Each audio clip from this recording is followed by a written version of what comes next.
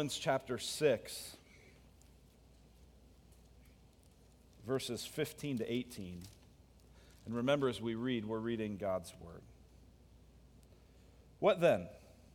Are we to sin because we're not under law but under grace? By no means.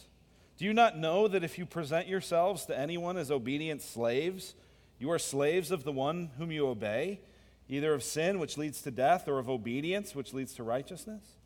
But thanks be to God that you who were once slaves of sin have become obedient from the heart to the standard of teaching to which you were committed, and having been set free from sin, have become slaves of righteousness.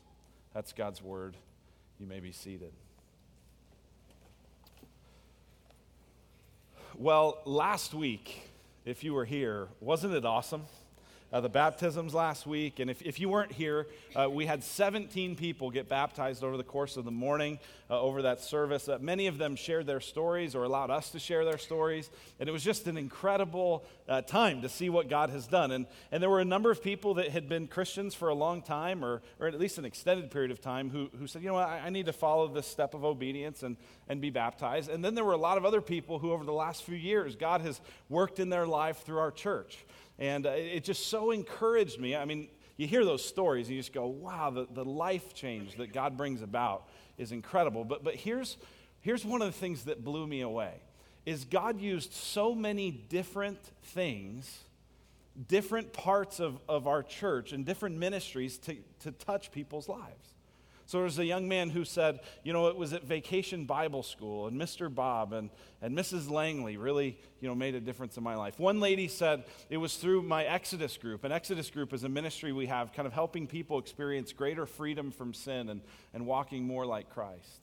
And another person said, I've been around church and multiple churches for a while, but being in my redemption community, I saw what it was to authentically live out the faith from some of the leaders in that group. Another person said, I come to church every Sunday and I hear the preaching and I hear the music and I leave every week, it feels like, bawling my eyes out, even though I've never been a very emotional person. And then one lady, she shared about how she had gone to the store and had connected with someone about a sewing group. And got connected to a sewing group where she met a woman named Maria, and Maria was investing in her, and that was some of what God used. And I just thought about that, going, we talk about being gospel-centered and outward-focused, and you need to understand that is happening, and it isn't just happening in this room.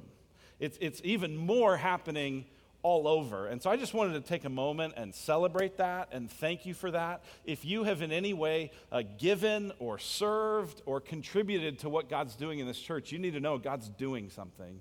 And I just want to celebrate that together. So let's thank God together for what he did. And so that baptism last week, it pictured something. It was a symbol. It was a symbolic sermon, if you will, of a reality that we've been looking at here in this book of Romans in chapter 6. It was the reality that even though all of us have come into the world sinful, that is, we are born sinners, right? You don't have to teach a kid to lie. 2-year-olds do that quite naturally. You don't need to teach them that. That just happens. We sin naturally, and then we sin willfully. We like to, and we choose that path. And because of that, we're separated from God. But the scripture declares that God has sent his son Jesus. He so loved us that he sent his son Jesus, who lived perfectly obedient, never sinned like we do. He died on a cross, paid the punishment that we deserved, and rose from the dead to prove that sin did not have the last laugh on him. And the offer of the gospel is that anyone who will trust him, who will put their confidence and their faith in Jesus, is united to Christ by that faith. That's why then Paul's going to use all throughout his writings this phrase, in Christ. If anyone is in Christ, he's a new creation, he says. We are in Christ. That's this idea of union, that when you trust in Christ, it's not just that you get forgiven by Christ, but you get united to him. So the Father looks at Christ and sees you in him. When the Father looks at you, he sees Christ's obedience and goodness covering you. That is your new position if you're a follower of Christ. And baptism is a symbol of that union. And so we actually read about this earlier in chapter 6. If you have your Bible, look at chapter 6, starting in verse 4.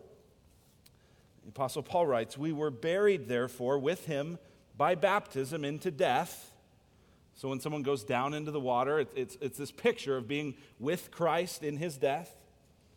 In order that just as Christ was raised from the dead by the glory of the Father, we too might walk in newness of life. And so you come up out of the water, symbolizing the new life that's in Christ. All of this is, again, this idea of union. He says in verse 5, "For if we have been united with him in a death like his, we shall certainly be united with him in a resurrection like his. We know that our old self was crucified with him, in order that the body of sin might be brought to nothing, so that we would no longer be enslaved to sin." What we saw last week, what we celebrated last week, was this idea of union, that by faith in Christ alone, not by our works, not by trying to be better people, by grace through faith, we can be united to Christ. Now, here's the thing. If we're united to Christ, the argument that Paul is making here is that it will inevitably lead us to look more like Christ. The theological way to say this is that if we experience union with Christ, we will therefore experience sanctification. And so sanctification is a word, you don't hear that out there. It's a theological word. Paul's going to use it some in some coming passages. And so I wanted to take a moment this week and at least define it. So when you hear that word, sanctification, you know what it means. If you are new to this, you can impress your friends later and say, do you know what sanctification means? Didn't think so. All right. And so here's the definition of sanctification. Sanctification is the process of becoming more and more free from sin and like Jesus in our actual lives. Okay? So sanctification is the process of being increasingly free from sin and increasingly like Jesus. Now, this is different than union or justification. Right? Justification is another word. You're treated just as if you'd never sinned. And so when you trust in Christ, your position before God, legally speaking, is that you're declared free. You're free from sin. You're not guilty. Jesus has paid the penalty in your place. But the moment you trust in Christ, you often don't look very much like Jesus. Right? You still got all kinds of sin in your life. And then the longer you follow Jesus, it's still, you're disappointed how slow you change. Or am I the only one that just feels so, it's like, gosh, I'm still battling this. I can't believe it. But the truth is that if you're united to Christ by faith, you will inevitably, over time, look more and more like him. Now, some of you're here and you're not a Christian, and you wouldn't profess to believe in this, and you would even have some doubts or skepticism about this because you've met too many of Jesus' followers. You say, I just wish that the followers of Jesus were a little more like Jesus. And I'm with you. I wish I was more like Jesus too. And what Paul is going to talk about here over the course of these weeks that we're looking in Romans chapter 6 is how God makes us more and more free from sin and into the image of Jesus. That's what he's about. He's declared us free from sin and righteous. Now, sanctification is the process of actually growing in that, saying no to sin and saying yes to obedience. Now, there's a problem here potentially. Because if we're supposed to become more and more like Jesus, we're supposed to say no to sin and yes to obedience more. There's a question that always comes up, because the reason that we're forgiven at all is, as Paul has said here, by sheer grace. We talked last week about this phrase that's at the end of verse 11, at the end of verse 14. For sin will have no dominion over you, since you are not under law, but under grace. And we talked about how under law is the idea that if you obey, if you keep all the rules, then God will accept you. Under grace is God accepts you freely as a gift, even when you haven't kept all the rules first, right? So some of you go, well, I want to get into this. I want to get into into Christianity, but I need to clean myself up first. No. Paul said, no, that's the under law approach. The gospel is under grace. But you go, okay, well, if I get forgiven so easily, then what's my incentive to obey? Aren't I just going to do whatever I want? Right? Anytime the gospel is preached faithfully, where it says, no, you can't do anything to earn it. It's just sheer grace. The accusation always comes. Well, then people are going to do whatever they want. People are going to just sin all that they want. And so that's the question that Paul asks here in verse 15. It's a lot like the question he asked up in verse 1. But in verse 15, he says this, "What then? Are we to sin because we're not under law, but under grace?" Right? He's heard this question before. Paul, you're saying God's going to accept us regardless of what we do. It's by grace. Let's do whatever we want. He says, is that how we should think? Is that how we should be motivated? His answer is, by no means.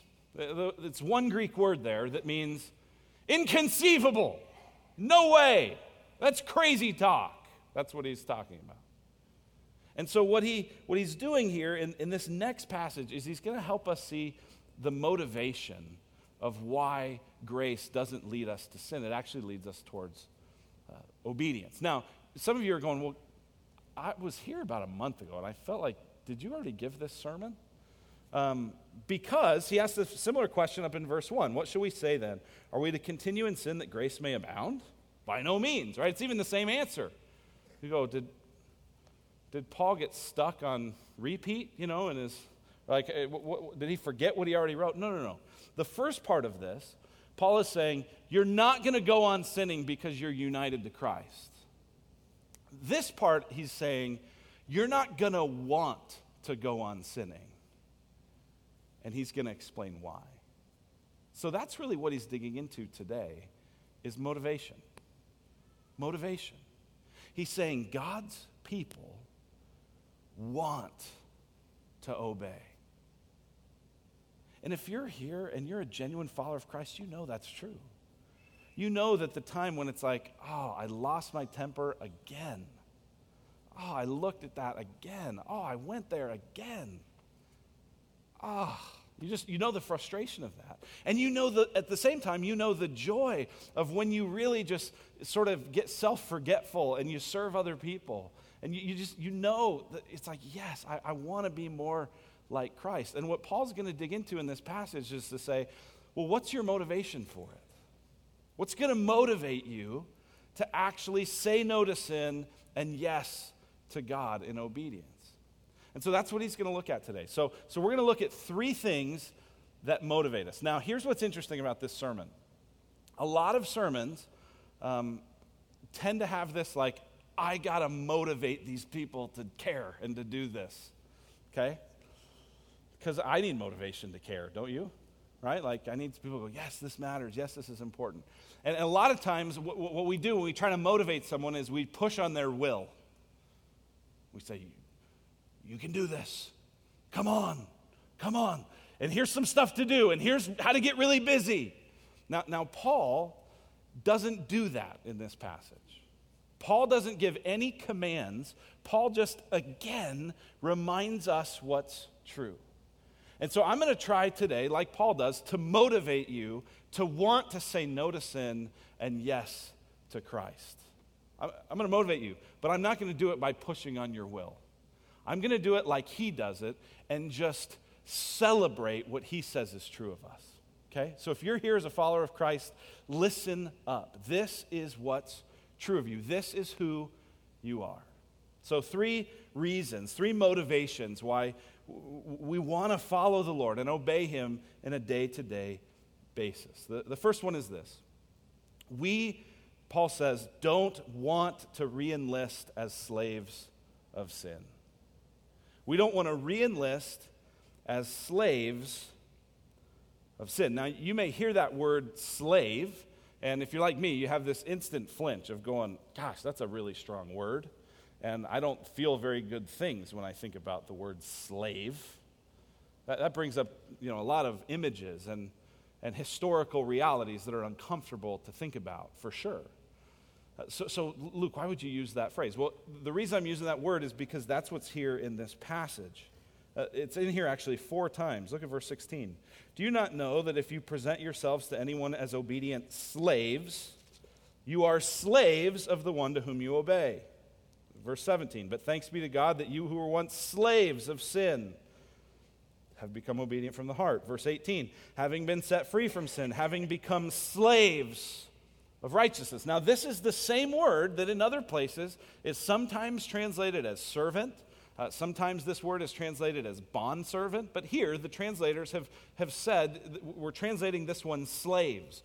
Because what Paul is trying to communicate is the idea that you are under someone else's or something else's mastery.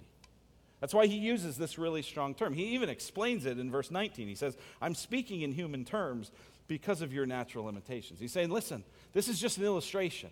It's so hard for us to understand the power of sin that I've got to use some strong language like slavery to help you get it. And he's saying first reason why we don't want to sin is we don't want to re-enlist as slaves to sin. Here's what he says, verse 16. Do you not know that if you present yourselves to anyone as obedient slaves, you are slaves of the one whom you obey, either of sin, which leads to death, or of obedience, which leads to righteousness? You are slaves of the one to whom you obey when you present yourselves. We said last week, present is like when you go to Chick-fil-A and they say, it's my pleasure to serve you. Or when my daughters say, at your service, right? And what Paul's saying is whenever you go to any, you go, I'm here to serve you, he's saying you become the slave. And in this case, we would become, again, slaves of sin. Now, he's already told us back in, look at verse 6. We know that our old self was crucified with him in order that the body of sin might be brought to nothing, so that we would no longer be enslaved to sin. He's saying you've been released. You've been emancipated. Why go back into it? Now, it's interesting here because you have to, another thing to think about as it relates to slavery is slavery in Paul's day, in biblical times, had some differences from how we think of slavery and how we experienced it here in America. So in America and in a lot of the Western world of kind of modern times, slavery happened through kidnapping, right? People were taken against their will and forced to become slaves, often horrifically treated or killed as property, right? And so that's the American, when we think slave, that's what comes in our mind. Now, that was part of how some slavery worked in Paul's day, right? One nation would conquer another, and they would take over these people and make them slaves. But there was another kind of slavery in Paul's day that was also very common, which was voluntary slavery. It was the kind of slavery where, almost like an indentured servant, you would say, I'm out of money, I'm out of options, I don't have much of a future. And it was almost more like an employee. But you were owned and you had a master, but it was a very different kind of thing. Now, here's what's interesting about sin.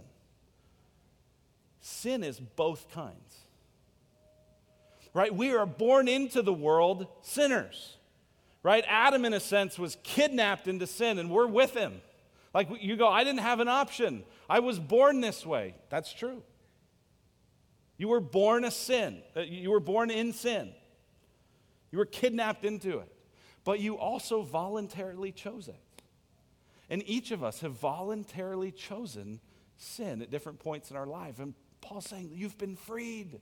You've been freed. Why re-enlist? Don't do that. That is crazy. But notice what he says is that we will have a master. Everyone has a master. Everyone is a slave. You are either a slave, he says, either of sin, which leads to death, or of obedience, which leads to righteousness. The question here is not whether you'll have a master, it's which master, sin or obedience. My friend Tyler in high school had a friend, and he was sharing Christianity with this friend, and the person said, I will have no Lord. Very strong. I don't know that they growled it like I just did, but that kind of attitude. I will have no Lord. Nothing will rule over me. Right? What is that person's Lord? Their own freedom. Everyone is a slave. Everyone has a master.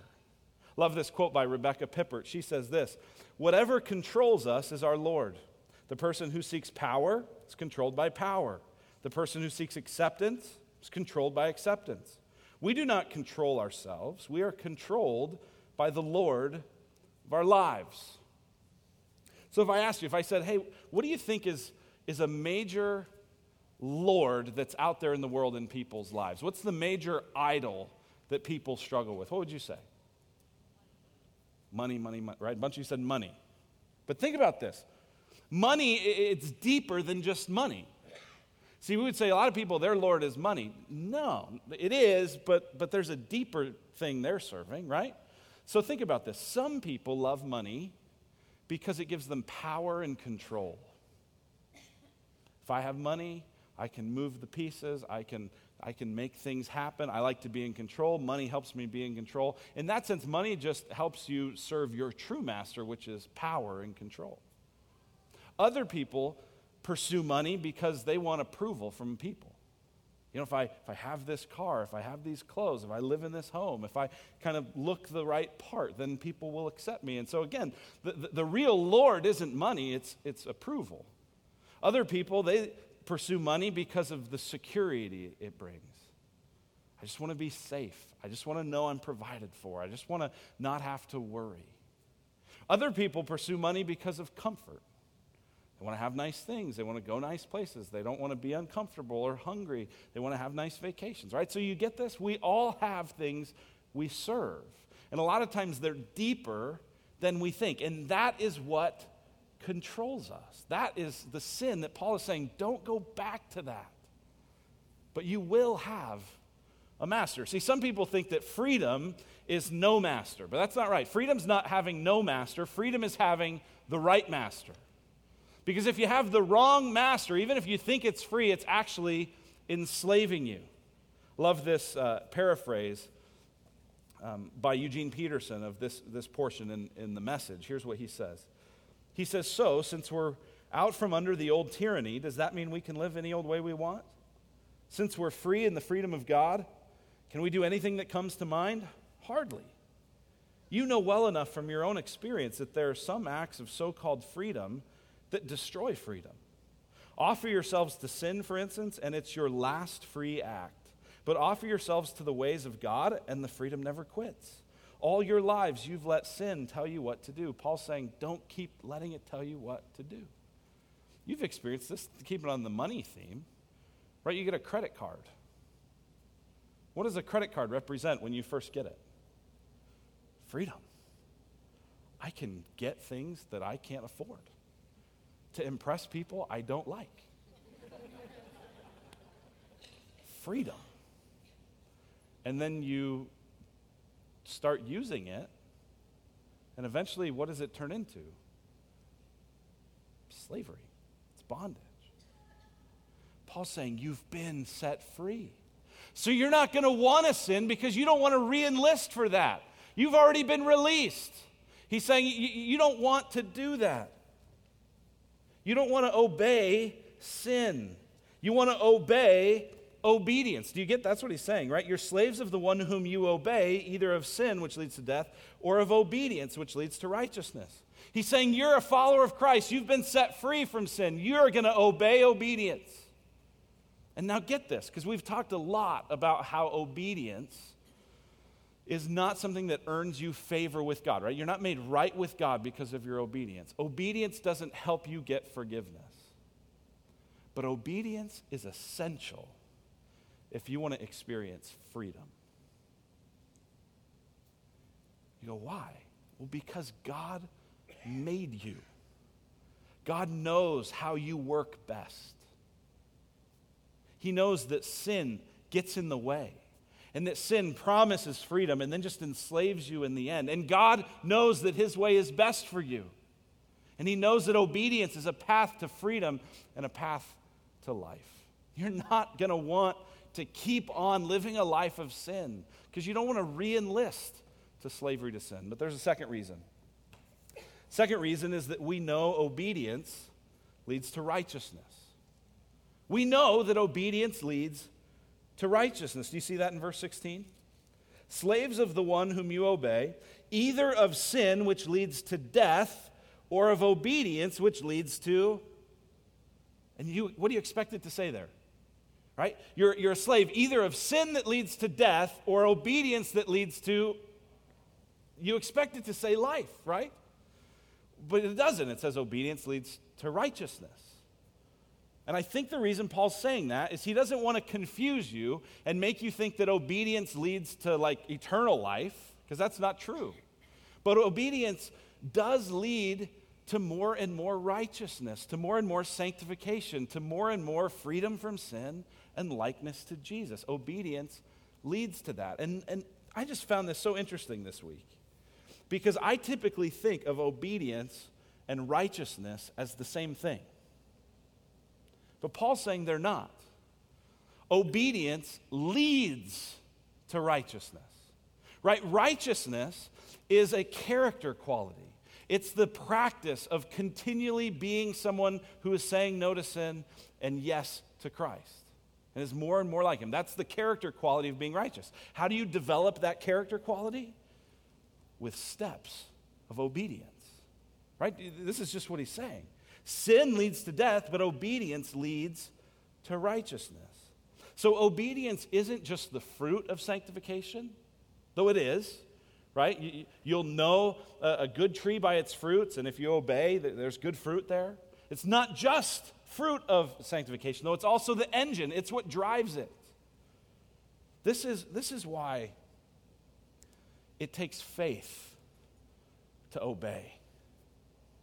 Right, some of you, you're in a place where money's tight, and maybe it's been tight for a while, and maybe you've just ignored it for a while, and you've kind of gotten to a point where you're going, okay, got to do something about this. And if you're in a family, we've got to stop spending more than we're bringing in. It's got to stop. The only way we're going to get out of this hole, it's got to stop. And so you sort of draw the line in the sand, and you go, we're not going there, we're not spending that, and you get a budget, and you figure out we want to give generously, and we've got to be frugal here. But then Friday comes. Friday night. You've both been out working, and everyone's tired, and everyone's drained. And you know what you feel like? Let's just go out to eat. And then there's this war begins. But we've said we can't do that anymore. We don't have that in the budget. Yeah, but we really should, because we feel like it would be right? And you start playing that wrestle in your head. And what Paul here is saying is he's saying that you want to obey, you want to do the right thing in that moment, and it takes faith. But if you do that, it will lead you to where you eventually want to go. That obedience leads to righteousness. You go, I want financial freedom. I want to be able to be generous. I want to be less worried. I want to be less freaked out all the time. Okay, great. I know you want that, Paul says. Obedience leads to righteousness. And since you know that, Paul's saying, you'll pick obedience. He's going, I don't even have to tell you or push on you and go, hey, make sure you push obedience. You will, because we know that this is how it works. Obedience leads to righteousness. Now, when we talk about obedience and righteousness, that feels a little abstract. So think about it this way. Love this quote by John Eldredge, his book, The Utter Relief of Holiness. Here's what he says. He says, the hope of Christianity is that we get to live life like Jesus. Now, I don't think he means the ultimate hope. He's not talking about heaven here. He's talking about in this life. The hope of Christianity is that we get to live life like Jesus. When we say righteousness, that's what we're talking about. You get to live life like Jesus. Some of you go, well, get to live life like Jesus. How about have to live life like Jesus? Or should live life like Jesus? Yeah, you should. But here's the thing. If you actually understand Jesus, then you know this is a better way to live. See, Jesus didn't have all the sin that we have. Jesus was the image of the invisible God, right? If we're made in God's image and God is restoring us in this process of sanctification to being more and more in his image, then Jesus represents that. Jesus is the perfectly, fully alive human being. Just think about how different Jesus was in what he did than how we are. Think about how Jesus handled power. Jesus had all kinds of power. So much power that the devil himself tempted him. And when the devil said, "You've got so much power, throw yourself off this mountain and the angels will catch you," Jesus said, "No, I'm not going to use my power like that." He had power to heal the blind and raise the dead and cast out demons. And instead of, trying to gather as many people as he could, when the crowds got too big, he went off by himself to pray because he didn't need the attention. And then he empowered his disciples 2 by 2 so that they could go do it. He didn't hoard power, he gave it away. Or think about how Jesus interacted with women. He didn't put women in their place or treat them poorly. Many of the close people that followed and loved Jesus were women. In fact, the people that Jesus allows to be the first witnesses of his resurrection were women. And Jesus wasn't enticed in any kind of sinful way by the women he interacted with. He had absolute purity, and yet he wasn't afraid to be near them. Right? And think about some of the women that threw themselves at Jesus, right? One of them, at least, and this happened multiple times, but one instance in particular, there's a woman who was a prostitute, who out of gratitude is throwing herself at Jesus' feet, wiping his feet with her hair and anointing him with this expensive oil. Physical touch from a prostitute. And Jesus isn't like, "Hey, you really probably shouldn't touch me." And neither is he like, "Hey, baby." He's totally pure. He handles power differently. Handles sex differently. He handles people and relationships differently. Right? Jesus sees people being abused and being mistreated, being taken advantage of in this temple system, and he's enraged by it.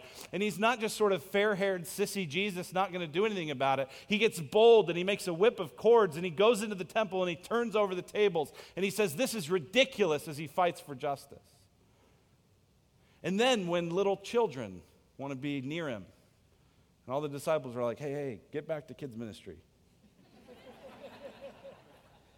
He's like, no. I want to be near him. Some of you are like, yeah, you want to be near kids because he wasn't a mom with 3 kids. He didn't have any, right? But wouldn't you love to want to be around little kids and not be irritated? See, all these things, when you think about who Jesus was, it's why people, even people who would not call themselves Christians, look at Jesus and go, wow. And what Paul is saying in this passage is you've been set free from sin. You don't want to go back to it. And every step you take of obedience, even as difficult, even as full of faith as it has to be, every step of obedience you take is making you more like him. If you're a Christian, you want that, which is really his last main motivation. The last reason Paul's confident that you're not going to go on sinning is because we have new hearts that want to obey. New hearts that want to obey. God changes our wanter, our motives, our desires. Look at verse 17. But thanks be to God that you who were once slaves of sin have become obedient from the heart to the standard of teaching to which you were committed. Obedient from the heart. I love that. It's not saying obedient from the will, obedient from the mind. No, it's obedient from the heart. You want to obey. You want to. Even when you don't obey, the reason that you're grieved is because as a real Christian, deep down you want to obey. Not just to impress people, not just to look good, not just because your pride was wounded, but because you really genuinely love God. He's saying, thanks be to God. You used to be a slave to sin. You used to do whatever you wanted and you just served yourself, and now you've become obedient from the heart. All right, when I think about this kind of obedient from the heart, it makes me think of the difference in how Molly, my wife, how her and I approach CrossFit. We both have been doing CrossFit for about a year, and CrossFit is just a kind of high-intensity, constantly varied, very difficult workout. I usually feel like my lungs are bleeding at the end. And the way I approach CrossFit is like, I'm going to do this because I'm supposed to. It's good for me. It's the right thing to do. I do it. It's one way to do it. Molly does it from the heart. I mean, she's checking the night before on her phone, have they posted the workout yet? Can't wait to get there. You know, like just, and it's interesting because it's a totally different experience. And what Paul's saying is, listen, as a Christian, you're not just going to grit it out. Now, there's going to be times when you have to just decide, I'm going to obey by faith. But deep down, and in a growing way, as you become more and more like Christ, you want to obey. You're obedient from the heart. Obedient from the heart to what? Well, some people would say, you know, when it talks about the heart, you know, it's not just obedient from the heart, but you need to be obedient to your heart. In fact, the dominant advice of our culture is trust your heart. Follow your heart. Be true to your heart. Which, you know what that is saying? Do whatever you want. It's saying, you will have no Lord. But we've already said, we know that's not true. And so what Paul's saying is here is, you've become obedient from the heart to the standard of teaching to which you were committed. The sound words is how he says it in his letter to Timothy. The true teaching of the Scripture, the gospel. You have a standard of teaching, and it isn't just whatever you make up, and it isn't just however you feel. It's the gospel as expressed in the Scriptures. He said, you've become obedient to the heart, which means if you're a follower of Christ, you want to do what the Bible says. And you regularly sort of place yourself under the authority of Scripture and go, if there's something that sounds right to me, that's out of line with what the Bible says, I go Bible. That's what he's saying. Why? Why do you do that? Because you're a slave, not of sin, but of righteousness. But thanks be to God that you who were once slaves of sin have become obedient from the heart to the standard of teaching to which you were committed. Now get this. This word committed, there's two ways to be committed to something, right? One is like, Molly is committed to CrossFit. Her action, she's active in it, right? Another way to do it is like, Luke was committed to that institution, right? Like, very different, right? Both is committed, right? But one is like you're being committed. The other one is someone's committing you. Now, get this. In this passage, it's the passive one.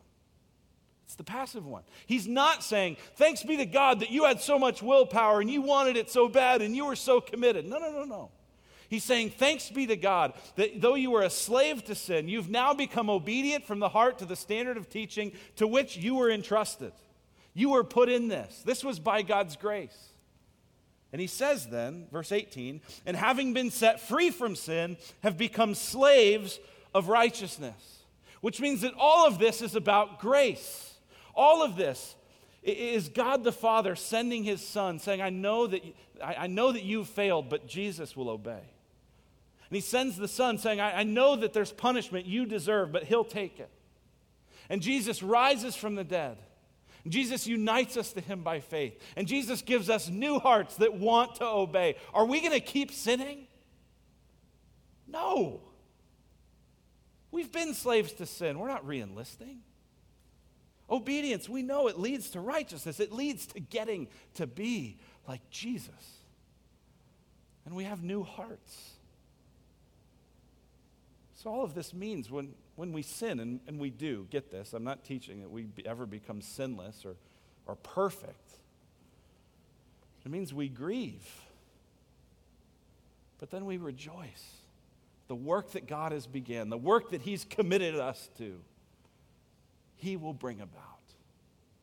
So if you're here as a follower of Christ, there's all the reason in the world to rejoice. You will not be a slave to sin because Jesus is making you new. Let's pray. Father in heaven, thank you